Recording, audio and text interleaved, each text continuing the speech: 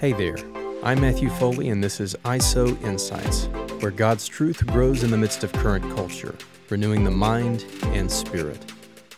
Welcome back to ISO Insights, and I'm your host, Matthew Foley, which you just heard from the introduction. But what you haven't heard is that we have Crystal Smith on today. For those of you that don't know Crystal, she works here at ISO. She's worked here for years, before me, since the time of the launching. So that's back in 2018, but even before the launching.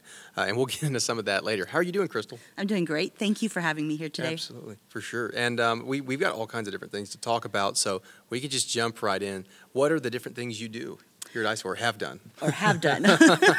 So I actually started before we launched, you're right, 2016, and I came in as an intern and just did some work in the office and did a writing project. And I shifted into the writing mode, and then from there, I noticed that we needed some administrative stuff because so when I started, we had white paper with our outlines. So those colors you see on the outlines now, I was the color girl. It kind of became a joke for a while, like she's our color girl, because I was like, we need some color on these things. So like the red, the green, the greens, and the blue boxes. Yeah. Now, okay. of course, Michael Dutton, he of course perfected the colors, but it was just like, guys, we got to have some color. So that's literally where I started, was like before we started. And did the writing and then the administrative assistant, which is something I'm very accustomed to in my background, and did that for quite a while. And then it kind of shifted in, once we launched, into public relations and working with students, and I did that for quite a while. Enjoyed it very much. Love getting to answer the students' questions. And it's a very big job, so I really admire how we have Jennifer right now just knocking it out of the park with that. She's doing a great job. She does a great job. Yeah. She does a great job. And I know what it takes to do that. And so I'm just like, go girl, go Jennifer.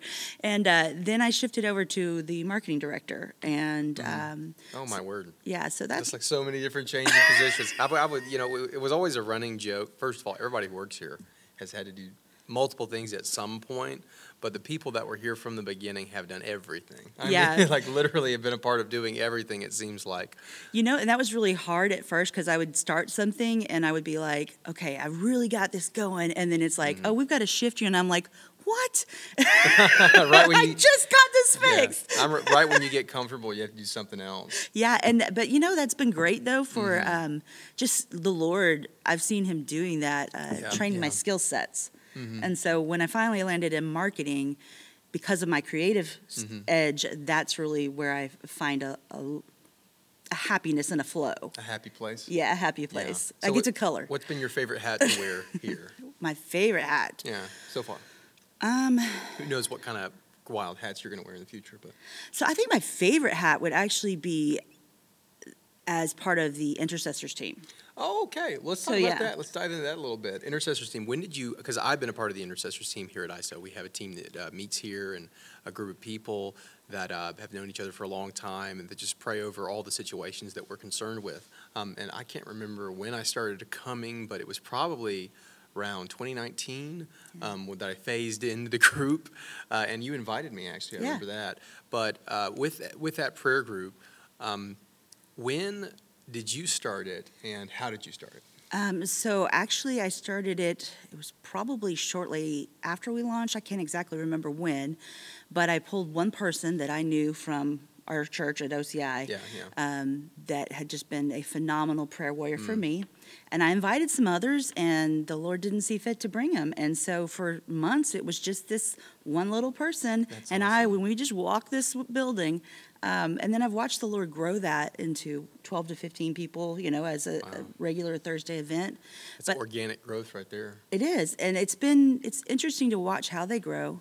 I think that why it's my favorite hat to wear is because prayer is what drives everything. And so it's an honor to get to do that. I want to go ahead and get into the calling, but it's amazing that you said prayer drives everything. I'll say this, just so we get the plugs in here. A lot of the courses we're going to be plugging in these 2 episodes that we're doing right now with Crystal are going to be Women in Ministry, of course. It's going to be, you mentioned Gifts of the Spirit. She just mentioned before we started, she because this is part of her job, has been. She's like, oh, we got to do Women in Ministry, Gifts of the Spirit. And what was the third one? I'm trying to remember. The Book of Esther. The Book of Esther, because we may dive into that later. But I'm wondering if you're going to hit on prayer strategy. Prayer strategies, exact. See, she did it a 4th time. So Karen Wheaton, I love that one, especially when she's got that bread, that loaf of bread, and she's knocking on the door and she's saying, pray until. I mean, that teaching is incredible. And if you want to find any of those, go on to isow.org. But these are all the concepts that these people of God have brought to us, and even Prayer Secrets of Great Intercessors that Perry did, Perry Stone. Those ideas, people don't realize the degree of influence prayer has on the spiritual realm. In fact, there's like a big conversation in Christian history. I remember hearing about this in the History of Christianity class when I was in college, that early on, there was a fight between the idea that God is sovereign and powerful and controls all things, and what motivates Christians to pray. But in the Bible, God responds to people's prayer and will change a circumstance because they actually prayed about it. So Christians, Abraham even changed his mind. Ooh. Right? Abraham changes God, absolutely. Moses turned God's hand because he interceded for the children of Israel. Right. Crazy stuff like that. So when you have that relationship with God, and I mean, how humbling is that to be considered a friend of God, but to be able to speak to the creator of the entire universe about a situation that's going on, in the school or in the world, and have that change, it's incredible. I think one thing that makes me think about is actually in my experience, with people that talk about prayer, people that talk about having the power of God and experiencing God moving in their lives, but also trusting in God.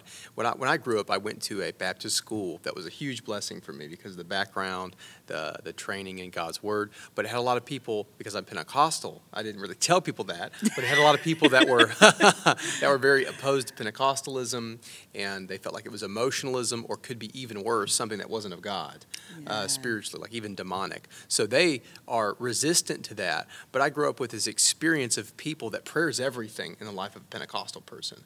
Prayer, because you know, if your hose malfunctions outside when you're watering, you bind the devil. I'm serious. Like people in old school Pentecostalism was like, Satan, I bind you, while the hose is freaking out. And they'd be like, poor water hose. Yeah, they're just like, wrap it up with some tape. Baptist person would be like, why are you freaking out? Yeah. It's just the hose, man. Just go down to Home Depot and buy yourself a new water hose. So the Pentecostal's like, I'm not going to bind this poverty spirit. So that's what happens whenever the hose malfunctions. But it was just this completely different way of thinking for a lot of Southern Baptist people that I was around. But they loved the Lord deeply, knew the Word of God. So prayer intercession is a huge change, I think, for a lot of Baptist people. They don't see the value in it. But that brings me, the reason I've segued is that brings me into your background, your life story, where you grew up. So, sure. So actually, my experience with the Southern Baptist was a little different on that. I grew up with people that prayed. Really? Yeah. Now, they didn't pray in the way that Pentecostals necessarily pray.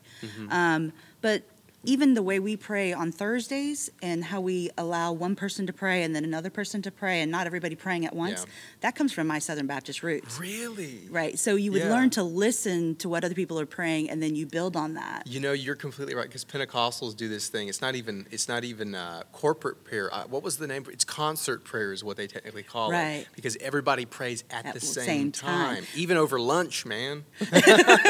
My grandparents did that. Everybody would pray at the same time. But you can't necessarily be edified by another person's prayers if you're praying. You know, so sometimes there's a time to be silent and there's a time to speak up. And so I did see that in the Southern Baptist realm, but you are correct. I did grow up I started out in the Methodist church, actually. Really? I didn't even know about that. Yeah, so that was this is a friend of mine, so I didn't even know that. That was in very young years, and then we shifted to Southern Baptist. And what I loved about the Southern Baptist realm was that I gained a firm foundation in doctrine and a firm foundation in theology. They are so Bible-centric that it's incredible, and they're very evangelistic in nature, and I love that about them. The one thing that I found in the church was that toward the end of my time there, I would be sitting in a service, and we do our 3 songs, you do your opening, etc., And I remember sitting and looking out the window and going, Lord, there has to be more than this. Really? There has to be more than this. And it wasn't what age were you? That was in my 20s at that point, yeah. Gotcha. And I loved the church. The people were kind to me at that church, and it was phenomenal. But it just was like my spirit was crying out for more, and how I got there, because anyone listening to this, if you know anything about the Southern Baptist realm, they don't believe in the operation of many of the gifts of the spirits, the continuation of the gifts. Yeah. And so how do you go from being Southern Baptist to Pentecostal? Well, that is definitely divinely orchestrated. Yeah. I have in some to ways, say that. It's not the biggest. I mean, if you chose some traditions, it's not always the biggest jump. I think maybe Presbyterian would be an even bigger jump. Yeah. Because Baptists treat the Word of God in a similar manner to the way Pentecostals often will. But still, there's this weird disconnect with spiritual things. I agree. And I totally agree on the Presbyterian thing. That would be an even bigger jump. But for Southern Baptists, so in my time in the church, things like speaking in tongues, that was considered charismatic witchcraft, Really? Yeah. Wow. I was told that.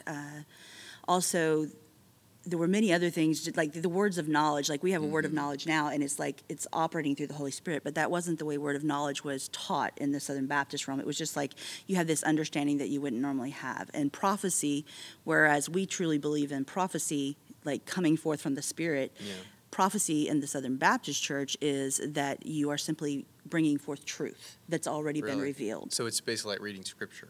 Right. Yeah. Right. So I've literally heard that, by the way, from a Baptist friend. Like, well, prophecy can be just reading the Bible. Exactly. Yeah. And so there's a bit of a disempowerment in that because you're only operating in half of what God's given us. So he's given us the Word and he's given us the Spirit. But if you're only operating in the Word, and not to say that Southern Baptists don't have a level of baptism. It's kind of like the scripture that talks about, you go in ankle deep, you go in knee deep, you go in waist deep. Yeah. Well, they get in ankle deep and even some knee deep, but it's that getting over the head and really surrendering is the difference. I talked with a family member about this because like both of the family I'm married into has a lot of experience with Baptists, but they themselves were Spirit-filled, and they were surrounded by Baptist family, by friends and loved ones, and had all kinds of conversations about this. Because when they're your family, you can't run from your family. So you got to have the conversations. But one of them was it's true. An observation that I made with a family member is I said, Baptists, you've got to have some sense of forward progress. Baptists believe in sanctification. They don't believe that you'll never be free from sin. There's like the kind of this assumption that you're always going to sin. Every day I'm probably going to end up sinning, which Pentecostals don't think that way. Or a lot of Pentecostals don't think that way. But Southern Baptists also believe in once saved, always saved. Yeah, so there's that dichotomy too. And one thing that I remember though, this is crazy, and you can confirm or deny this. I think that Baptists oftentimes will be tempted to think, especially really revivalistic Baptists, that they'll really get saved, and then later in their life they'll have a deeper encounter with the Lord, and then they'll think they actually got saved then. It's funny you should mention that, because when I was asked when I was first saved, I went back and I have like 3 experiences where, but here's the thing, Southern Baptist, you believe in an intellectual salvation, and then you also believe in a moral regeneration. Could you explain those? So, sure. So what I mean by that is like your intellect, you come to a knowledge of Christ in your head, in your intellect, right? Yeah. Then you have like moral regeneration, which is that place where you're suddenly not doing what you were doing before. Yeah. And then you have this saving faith where you really grasp who Christ is. And some people just go straight to saving faith, but in life circumstances like what mine were, I think I hit that intellectual faith at a very young age. And then it was a moral regeneration around 15, but saving faith was around like 26. Like I can say at 26, I knew beyond a shadow of a doubt, okay, I've been with the Lord, and I've been close to him, but not that intimate relationship, and it shifted there. Wow. Man. So do you think that you really were saved with that intellectual faith? Yeah, well, There's a lot of confusion. Yeah, but this is a real question. I mean, Pentecostals experience that. I want to say that. Pentecostals experience the same thing. Right. Okay, go ahead. You're fine, yeah. I was just going to say, so there's nuances that I see between the faiths. Yeah. So Pentecostals, they don't believe in once saved, always saved, but they do believe that you can come back to the Lord. Well, in the Southern Baptist Church, what it is if you've been, how the altar call happens is if you've been away from the Lord, if you've backslidden, come back home. Wow. Okay, so I mean, it's kind of a nuance to me. Now, of course, that's a whole nother conversation as to salvation, but was I saved at that age of 4? I think I was saved as far as I knew how to be saved, if that makes sense. Yeah. And then at 15, so you respond to the level of light you're given, right? Yeah. And so level of truth. The level of truth and the level of light you're given from the Lord. And if you respond to that, then the Lord gives you more. And I've even spoken with a Messianic rabbi at one point about this, and he said, you do, like, talking about baptisms of the Spirit. So is there just one baptism, or are there multiple? Well, there are actually multiples. You continually get refilled, but it's the Lord's only going to give you what you're able and capable to respond to. Wow. Because if we don't respond to what the Lord reveals to us, then we become accountable to it. Wow. There are 7 spirits of God in Revelation, and I know early Appalachian Pentecostals, they kind of went crazy, I'm not going to lie. I mean, everybody agrees on that now, because there would be, and it's not all of them. Were they the snake handlers? Some of them. I mean, but there were edges that would go off, fringes that would go off and would start talking about wild baptisms. They would say there's the jumping frog baptism of the Holy Spirit. Like they would say there were levels. And I'm not lying to you. They'd be like, it makes you begin to do jump frogs over each other. Like 2 brothers in the Lord would start playing the game. Was it leapfrog? They would do that? Yeah. And they'd be like, it's the Lord touching you. It's like crazy stuff. It's like, no, it's not. It's just you doing leapfrog. Okay. So I would even insert that maybe, from a Southern Baptist realm that's kind of come this way. I'd be like, well, perhaps there was something in that person's childhood that they needed to just grow out of, and it just happened to happen in church. Because it does manifest, how our flesh responds is different for each person. And so... that's true. At ISO, we always strive to provide discounts and incentives for our students. Now, we're thrilled to announce our best value ever, the ISO All Access Pass. For just $99 per month, any student can access our entire learning platform. An ever-expanding library of fascinating, groundbreaking teaching at your fingertips for the average price of just one ISO course. There has never been such a prime opportunity to pursue your biblical education. Students in many traditional schools pay $100 to learn every day for every single course. With the All Access Pass, that amount gives you access to our entire course catalog. At ISO, you can learn from world-class teachers on a wide variety of subjects, all at your own pace. With the subscription-based model of the All Access Pass, there are no obligations to put yourself in debt for decades. If you're hungry to learn about the Word, there's never been a better value. That's countless hours of teaching and materials with no limit on how much you can learn. Now, more than ever, ISO is excited to connect the Word with the world. Go to isow.org to get started with the All Access Pass today.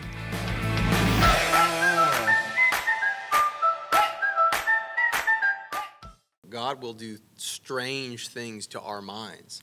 Like I remember a revival, and we can get to this later about like the depths of the holy laughter, but it was a Rodney Howard Brown revival at the Oral Roberts University back, I think, in the 90s.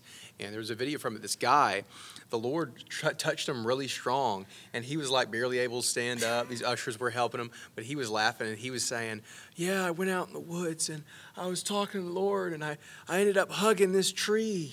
And like literally tree hugging. So that's where tree huggers came from? At first you think, this guy's crazy. Like this, how could God do this? But then he said, but then the Lord started speaking to me, and he was using that, and he would talk to me about that I never had a good relationship with my father. Yeah, and he said, God started talking to me about my broken relationships in my family. And I'm like, well, that sounds like God. That does sound like God. Why he had to hug a tree, I don't know. I don't know, but God maybe knew. And I think the love of God was overwhelming him to where God was trying to heal things in his heart to where he was like having hardness that was softened. Yeah, maybe. And then he had this random affection hit him, and he was out in the woods walking. He was just hugging a tree. I don't know. I can't reason through it all. But reason and faith are not always easy for people to reconcile. Like atheists just give it up. But in the Baptist world, there is a strong pursuit that faith and reason can be fully reconciled, that your mind can fully grasp what the Word of God says, that you can understand, and we can defend the Bible through reason. That's absolutely. A huge thing. So I actually had put it in when we were talking about this beforehand, I was thinking on this, and I was like, of course, growing up in the church, and then in my 20s in the church, hearing what I heard from the pulpit, you hear so much doctrine. But I remember I took a Sunday school class, and after one semester of that, I was so firm in the Baptist doctrine and faith that I was able to go after that and teach a women's conference. Really? Now, I've been in the Pentecostal movement for 10 years, and I still have yet to hear a very solid teaching like that. Probably the closest that I've heard that just really defends the Pentecostal doctrine and faith would be Perry's teaching on the gifts of the Holy Spirit. Yeah. Because it's so in-depth. But I mean, just simple, saved by faith, justification, once saved, always saved. Literally, they just drill it into you so well that you can go and re-articulate it very easily. And I really admire that. And that gives you a firm foundation in the Word. I'm sure it does. And do you think that's that culture's, where do you think it's coming from? Where do you think that drilling in children, is it just a religious thing, or is there real power behind it? What did you experience with that? Well, there's real power. It's also part of just their practice and tradition that, you stay in the Word. So it was very common to hear from the pulpit, read your Bible, read your Bible, read your Bible. Now, that said, what I do want to say is that because of the limitations that they set on the Holy Spirit, they lean so heavily on the Word, but there's this moment, I think, coming that when the Holy Spirit lights upon them, and that understanding comes, is going to be really helpful. Wow. Well, we'll circle back around to some of those experiences, because I think I just want to dive into the Baptist world because it's such a huge part of your upbringing and a large part of your identity, and that's a good thing. That's not a bad thing. Because of the Word of God and the way you were raised. What are some things, what happened in your life growing up? What's your life story? Well, my life story is one of those that you don't look a lot back on, but I've had a lot of healing in it. So when I was 6 months of age, my mom and I both came down with what's called encephalitis meningitis. And this was at a time when that had not been heard of. And so literally the doctors sent us home and said, do not tell anyone, because we don't want this getting out. I mean, you can get encephalitis or you can get meningitis, but you don't typically get encephalitis meningitis. And so, of course, I don't have a memory of it, but it was apparently really, really rough. And then I was 18 months old when my father died. Wow. Yeah, he died at 31 of a massive coronary. So I grew up without my dad around, and that's always been an absence in my life. That said, my mom wasn't able to talk a lot about it because of the tragedy of it. Sure. But the one thing she would always say was, your dad was a Christian. Your dad was always reading his Bible. And so for me, I have an older sister on his side, and she went to the funeral, and she was 12, and she's not been in a church since, to my knowledge. But for me, it drove me to the church because my father's face was there, and so it's like that connection to my father. Yeah, wow.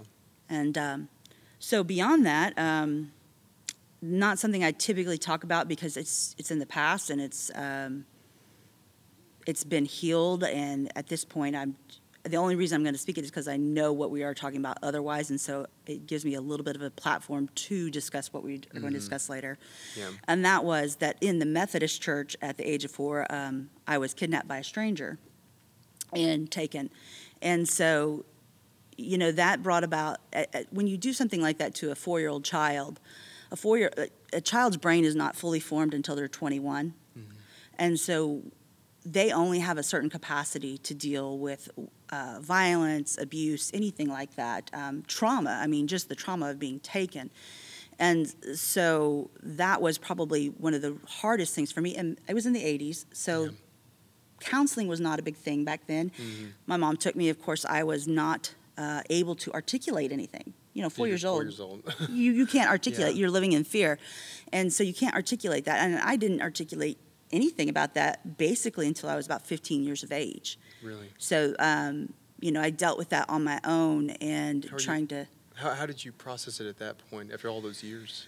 At that point, and the only reason I spoke up was something was said at school that made me kind of afraid, and I was like, "Oh, really? Well, yeah." And so it was fear that caused you to articulate that. Yeah, and so beyond that,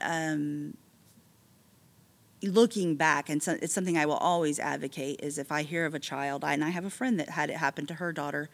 If I hear of abuse in a child situation, I just immediately tell the parents, get them in counseling, keep them in counseling. Don't let this, because what happens when you have any kind of trauma, it doesn't matter, if it's a veteran that goes into the war or if it's a child that's going through abuse, couple different things happen. One is that you almost have this split in the spirit. So you have this place where you suddenly have to compartmentalize something, a trauma, right? Yeah. And I had 2 early childhood traumas, which was my father dying and the kidnapping. And so you begin to compartmentalize those where you can function during the day, but then when you get alone, then you're trying to process those things out. Is it just because you can't be able to handle that overwhelming emotion while doing daily life? Correct, right. Yeah. Because, and of course, as a child, you're already emotional. Mm-hmm. I mean, how many kids have temper tantrums just because they're having an emotional day? Yeah. Because you don't have control over those functions yet. So there's that. And then the other thing that happens is that literally it becomes, you so encapsulate trauma sometimes that it's almost like a pill of poison.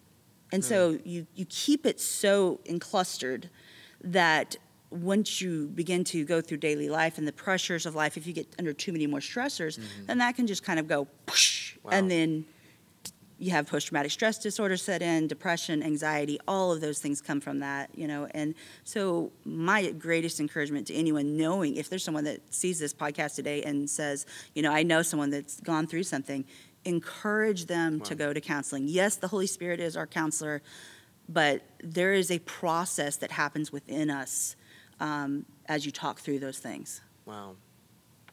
Counseling is something I know that people were freaked out by it in the 80s, that people didn't trust psychiatrists, or they thought that it was an embarrassing thing if you went. These days it's becoming more mainstream, that people go and process their emotions.